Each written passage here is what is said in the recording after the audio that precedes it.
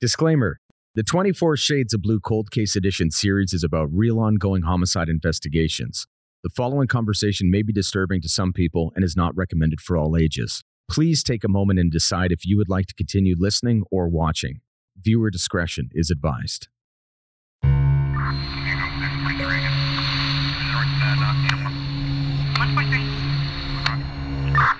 Hello, everybody. Welcome to 24 Shades of Blue Cold Case Edition. I'm your host of the series, Andy O'Brien. Our second cold case we're going to be discussing is the case of Cassandra Doe.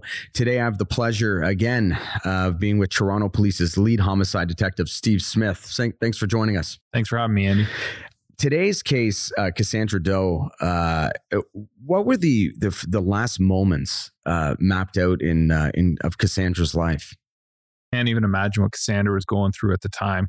Obviously, she was alone in her apartment, and she would have had a very large man, most likely on top of her, with his hands around her neck, choking the life out of her. She must have known at that point that she may not survive this. I can't even imagine what was going through her head. A horrible incident, and once again, the whole point of this show and us teaming up is to bring some closure for the family and find this individual who did this. When I look at the pictures here that you provided, we have the bathtub in that Cassandra was found. This is the space, I guess, her apartment, and this individual, there is a DNA profile that matches a prior assault. Can we talk a little bit about what the first assault was? Absolutely. The first assault was our offender called and attended a brothel. He was looking for a sex trade worker. He actually named a sex trade worker that he was looking for. He attended this address, again, right in the same area, a little bit north of where Cassandra was found. When he arrived, the worker he was looking for wasn't there, but there was another sex trade worker in the apartment. And at that point, he proceeded to sexually assault her. He pulled out some handcuffs and was going to bind her, but she was able to fight her way and escape, lock herself in the bathroom, and able to call police, at which point he fled. But he did leave his DNA behind from the sexual assault. So that very well, had that person not escaped, I think it's safe to say that person may have met their demise as well. We don't know, but it's possible. There's a very good likelihood of that. I mean, judging by his future murder that he committed, there was a good chance that person survived by her actions at that time. So let's talk about how did this murder unfold? What do you think happened? Cassandra, she was a transgender sex trade worker. She advertised both on the internet as well as in the newspapers at the time. She made no bones about the fact that she was transgender. So we aren't thinking that this was something mistaken that the offender came to the apartment thinking. So what we believe happened is he had saw the ads. Whatever was in his mind at that time, whether he was going to go and pay for sex, whether he was going to go and sexually assault Cassandra, or whether he went there with the intent of murder, I guess we'll never know unless we actually find the person and he tells us. But he made a phone call to her and set up an actual time for her date. So she'd set up, she was ready for him. But one thing about Cassandra is she was very discerning on her clients. So she would vet the clients. If she knew them before, she only had a standard list that she would, usually if she was bringing someone new in, she would vet that person. So we're believing that this person was very articulate in the way that he spoke to her, that he was able to talk her into actually seeing him for the first time. Now, when he showed up, we don't know what happened from there. We don't know if she decided that she didn't like the feeling of this person, whether he did something to put her on edge, but we believe that he forced his way in and eventually he ended up murdering her, sexually assaulting her and murdering her. And what do we know about the perpetrator? We know both because we've done phenotyping as well as the fact that we do have a live victim. She was able to describe the offender. She described him as a black male and very large. She said like overly large. She was saying, 6'5", 6'6", 230 pounds. So a very, very large man, and that he had access to handcuffs, that he had handcuffs with him. So we're not sure if he would have used those in a job, or maybe he had purchased the handcuffs and he was bringing them specifically for binding devices. We don't really know that. Okay. And I think, do we have an idea when let's talk about the location and when. So it was 2003, August 25th, when Cassandra was murdered. The area is up on Gloucester Street, in the area between Gloucester and Church area. And the first assault was up around Jarvis and Bloor area. So all in the same area, all in the downtown, the north end of downtown, just south of Bloor, and both in the same area. I don't know much else to tell you about that. It's just interesting that both the cases are linked. And time was it was 2003, correct? It was 2003, yeah. And the sexual assault was actually from 1997. Okay, so this is in the same period. So this person may have, hard to say, once again, speculation, did this person live down there? Did they just come back in as a predator into that area? It's very hard to say. What do you think? Do you think the person lived down and around the area, or do you think they just frequented there? Our initial thought was that maybe he worked down in that area, may have lived elsewhere, but he very well could have lived in that area as well. I mean, that would be, we would think that someone from the area would have been able to identify him, maybe say, this is the person that could have committed these offenses, but it could be anything, right? This person could have been living by otherwise a normal life. He could have been working. He could have had a family. We just don't know. We don't know what was going through his head when he committed these offenses. Yeah, because with the last assault, it seemed like they just escaped. They were lucky to get out of there. Absolutely. And then, I guess the question is, in a building like that, it was a low-rise building we talked about. So low-rise building, what time approximately was it? Well, the date was set up for about 4:30 that evening. 4:30 p.m. Yeah, but unfortunately, Cassandra had one of her relatives living with her, and he would leave during the dates. And usually the dates were half an hour to an hour, and then she would call him and he would come back to her apartment. Yeah. He wasn't called. He waited a few hours to give her some time in case something else was going on. He knew she had a further date that evening set up as well. Okay. So eventually in the evening they went back, but we believe that she was probably killed in that time frame, in and around 4:30 in the afternoon when the date showed up. So 4:30, you have somebody that's noticeable, that doesn't really blend in.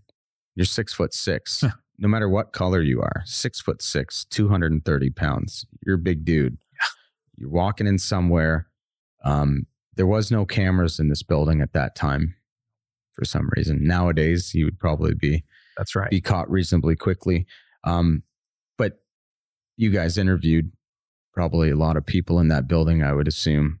And nobody saw anybody of this description in the elevator with them, waiting for an elevator, coming back down, walking by them. Was there security in the building? No, there was no security. But nobody recalled this individual, this, linebacker from the Buffalo Bills walking in and out, and nobody recalled seeing this person.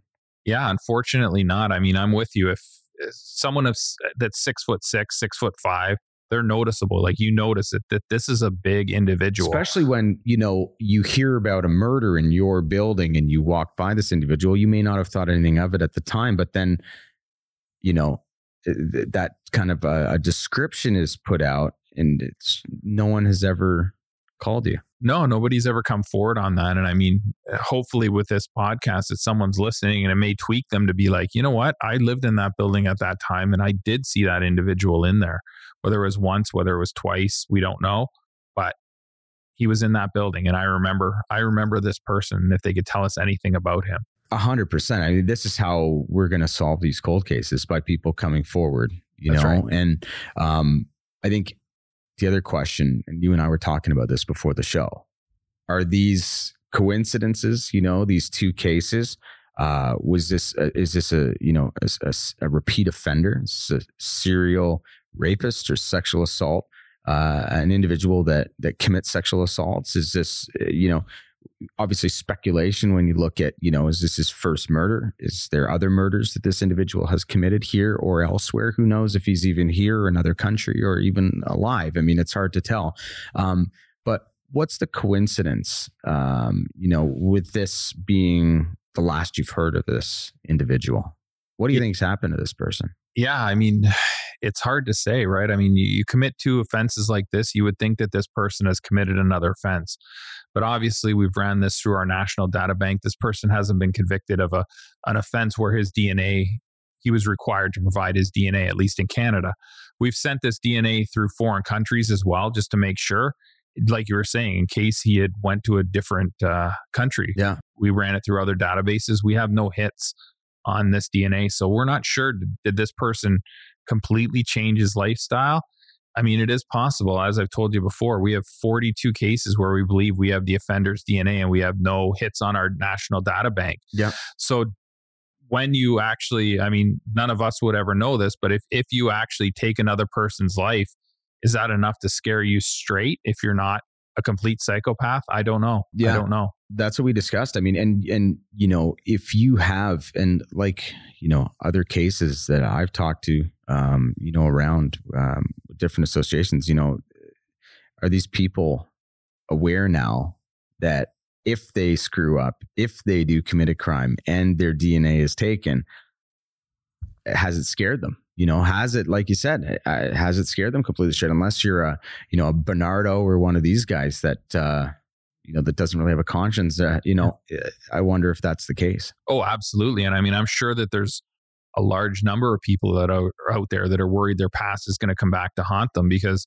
as we said, I mean, in the 80s and early 90s, people were leaving their DNA all over at crime scenes because really it wasn't a thing. It was irrelevant. Right? It didn't matter. So, but now they're living a different life, or they're living in a different country, or whatever they're doing. In the back of their head, they have to be knowing that they were at this scene and that they left their DNA there.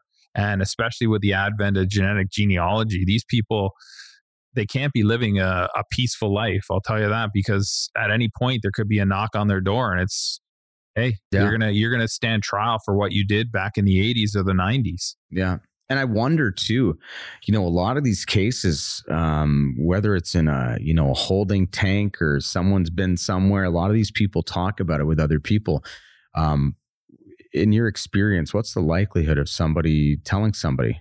Oh, absolutely. I mean, that's one of the things that we rely on. We believe that in all these cases that somebody else knows. We don't believe that there's any case, and I mean, obviously there's an outlier in any case, but we believe that somebody knows who the killer is on every single one of these cases. In this case, we actually know that there's somebody that knows and they don't want to come forward. We've tried to interview them. They've refused to provide us information. We know that that person knows, and we're appealing to them as well as anybody else to just provide us this name. Again, we aren't looking for witnesses. We're looking for a name of the offender, and we'll do the investigation and we'll bring this person before justice. And, you know, I think there's a common, we see it all the time in a lot of these murders. Strangulation seems to be, you know, a similarity with quite a few of the female sex workers. Why is that?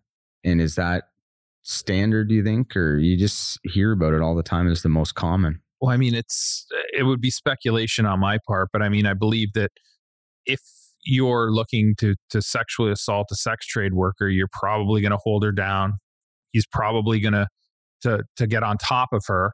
And at that point, in their twisted mind, the next logical thing is to just put their hands around their throat, right?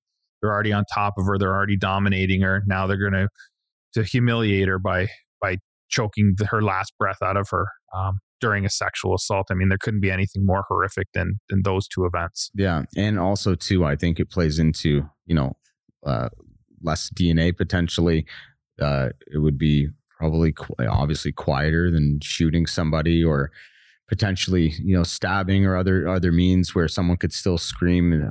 So I think probably a lot of those play into each other, I would imagine. Absolutely. I mean, obviously we've had, or we have cases where people have been sexually assaulted and stabbed, sexually assaulted and strangled. So there's no hard and fast rule, but we believe that the domination lends itself to that, lends itself to the the ease of choking someone at that point. And so I think, she was also known. So Cassandra was also known as Tula, and used to use a website to book her clients. Tell us a little bit about the website. What do we know about the website? What the name, is there any information that people would typically put? And also, do we know anything about the individual posting or calling specific websites or phone lines? Yeah. So, I mean, it was basically just a web page, and it was developed for the sex trade workers in the community to use. There was a number of people that posted online. It was directed specifically to a certain community. They were able to provide pictures. The workers were able to provide pictures online so that possible clients could look and decide who they wanted to attend with. But what Cassandra did was provide her home number. So it was basically no contact through the web page. It was basically her number was there. Someone would call her from a pay phone, set up a date, and then they would come buzz her from downstairs, which would ring her home phone. I mean, these days you probably wouldn't even have a home phone, right? Everything would be tracked through a cell phone, which would give us more evidence. But unfortunately, she was utilizing her home phone at the time. And so once again, something else you brought up that sounds like you could definitely hold a lot of weight to it is, this person didn't maybe identify everything about themselves. They got to the door. She said no. And that person, like you said yes. And then it went really bad really quickly. Yeah, that is a possibility. I mean, like you said, Cassandra was, by all accounts, very discerning in the clients that she allowed into her apartment. She had a standard list of clients that she allowed. She very rarely went off that list. So this person must have talked his way at least to her door. And what happened at that point, we don't know. Maybe she looked and was like, whoa, this is a mountain of a man. I don't know if I want to be alone with him in the apartment. We just don't know.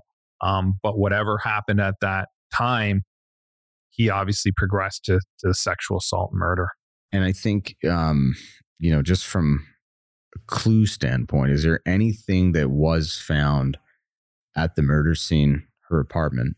Is there anything you found belonging to the perpetrator? Is there any marks on her from fighting back? What clues do you have? Obviously, we were able to recover his DNA profile, which is our biggest clue. But other than that, there wasn't really anything left that provided us any evidentiary value. Do you know how old he is? Do you know how old roughly? Do you have We don't know. I mean, she gave us a rough age, late 20s, early 30s at the time in 97. So now he would be what, in his 40s potentially, right? Absolutely. But I mean, that's a rough guess, right? I mean, he could have been anything from teens to 40s. We don't know. This was her while she was being sexually assaulted. This is her observations of this person. And I guess, the possibility that DNA evidence that was collected from Sandra may have matched DNA from another rape victim from 97. Is that concerning that this could be a repeat offender? Do you feel that there may have been other women that did not come forward? Or could this person be picking up where they left off in another country even? Because the one thing I've learned about, obviously you're the head of the homicide squad, and I deal with a lot of, Toronto police, FBI. And one thing that I notice about a lot of these individuals is they don't stop at 2. Yeah. I mean, that's a concern to us as well. Right. But unfortunately at this time, with all the sexual assaults and all the homicides that we've resubmitted evidence for, we haven't had any other cases that match forensically. So we can't say unequivocally that there's more. Could there be? As you said, could there be other sexual or sex workers that were assaulted by this male and allowed to live and they never complained? Absolutely, There could. Could there be others where he didn't leave his DNA behind? Absolutely, there could. It's all things that we take into account and look at and see what we can do with it. I mean, we have the VI-class method through the Ontario Provincial Police. So if we have anything that has similar MOs, we usually get notified, and then we'll look into that as well. We have our serial offenders, the predator Yeah. investigations. We look at all those. We match up everything that we possibly can through Ontario, through Canada. If this person has moved to another jurisdiction or another country, we've tried to send the DNA through, so there's no DNA from other countries. Could there be other victims anywhere? It's always a possibility, but at this point, we don't have anything to forensically say that yes, that there is other victims. And with Cassandra, was she sexually assaulted? She was, yes. She was. Yes. And I think, in terms of, other murder victims in this fashion, there's obviously other women in this country that have been strangled to death and murdered, especially in this profession. And it makes you wonder, is this person maybe just hadn't left their DNA on others? Maybe you never know. And it's got to be something that, is obviously something that we want to try and catch this individual. If they're still out there, what's your gut? What's your gut on this individual? I'm kind of torn. I'm not sure if maybe he left the country or he had a job at the time. I mean, if he was carrying handcuffs, was he a security officer? Was he in law enforcement? Did he work as a bouncer at a club? These are things that we don't know, but maybe his profession progressed. Maybe he got married, had some kids. We don't know these things. But for whatever reason, he has not came back up onto our radar. Maybe he's deceased. Yeah. Maybe something happened. Maybe he was living a high risk lifestyle and something else happened in between. We don't know. But unfortunately, we have not had his DNA that we're able to match up in these cases. In terms of the general public on this case, I mean, anybody living in the area between, I guess, even if we're including the other case, 97 to 2003, let us know anything that you would want from the general public. We worked with the Sex Trade Workers Alliance on this. We went through all the bad date books. Anybody that any of the sex trade workers had provided, whether it was licenses, phone numbers, names. We went through all of that to see if we could match this up. We've collected a lot of DNA in this case as well, and nothing has come back. So if anybody knows or anybody thinks that they know who this person is, just provide us a name. Again, in these cases where we have DNA, we'll do the work on it. We just need a name. We just need someone that we can go and get their DNA and match it up to the crime scene. So all we need is a name. It's amazing how, far technology has come. And I think what a lot of people forget about these cold cases, you guys are working overtime and you go above and beyond trying to bring closure for these families and these cases. But the technology just wasn't there back when a lot of these cold cases happened. And people forget that there wasn't the level of DNA. There wasn't, the big one is the video too. There wasn't as much video. What's some of the difficulties you guys have? Because I think that's important to talk about here. What are some of the main, the main difficulties that you guys have in terms of, solving these? Well, I mean, it's a double-edged sword, right? In today's date, we have video, we have cell phones, everybody has cameras, right? Whether they're small cameras, whether they're nanny cams, whether they're full-blown surveillance systems. Every phone number that comes in on your cell phone, it's tracked. There's cameras in the areas. Everywhere you go, you're on someone's camera, whether it's someone has a camera over their garage or whether it's an apartment that has cameras or the store down the street or McDonald's. Everybody has cameras. So if you're in the area and we're able to do a canvas, we'll find you somewhere on camera. Back at the time, that wasn't as prevalent. So we don't have that. But what we do have is people now are aware of DNA. They're aware that they're being tracked. They're aware that there's DNA. They aren't leaving their DNA. The one good thing that we have from these cold cases that gives us a leg up is people weren't conscious of DNA actually being an investigative tool at the time. So they left their DNA without any worry of the fact that I may be caught because I left my DNA at the scene, which the advances in science that we've come through now, we can profile with DNA from the head of a pin. We're tiny amounts. Every 6 months, DNA is improving. We're coming up with different methods to utilize this DNA. So what they left 20, 30, 40 years ago is now coming back to haunt them because of the advances in science. So it's kind of a double-edged sword. There's both at the old times and in the new times, there's investigative techniques that we're able to use that help us solve these cases. And have you 100%? I mean, have you with this particular case with Cassandra? Have you spoke with her family? Tell me a little bit about her family, your friends. Who have you been in contact with about this specific case? Yeah, we've spoken with her brothers, and they're obviously they want this solved. I mean, they're still wondering like what happened. Cassandra was very loving with her family. She was helping them out. She was providing money to people. She was just a good person, just a good-hearted person. And by all means, she was making a lot of money doing what she was doing. And she was using that to help her family. Yeah, it's really, really a sad situation. And I think that, anything that our show here can do to help bring these individuals forward, the family deserves it. Cassandra deserves it. And, I think that if anybody has any information, they call Crime Stoppers. They can call you guys at the Homicide Division. They can even reach out with a name to Obion if they'd like to stay completely anonymous as well. So it's endless. Is there anything else that you would ask of the public? No, I agree with you 100%. Any way that they can get the information to us, we don't care how it comes through. We don't need to know who you are providing the information. We just need that name. So any way that you want to do it, any way that you feel good about doing it, please feel free. Just give us that name and we'll solve these cases. Well, thanks very much for joining us today, Steve. Please, once again, if you can bring any closure to the families, in these cold cases, we beg you to please call the Homicide Squad, Crime Stoppers, and even here at Obion Axe, feel free to just leave a name. Thanks for being with us, Steve, and have a good day, everyone.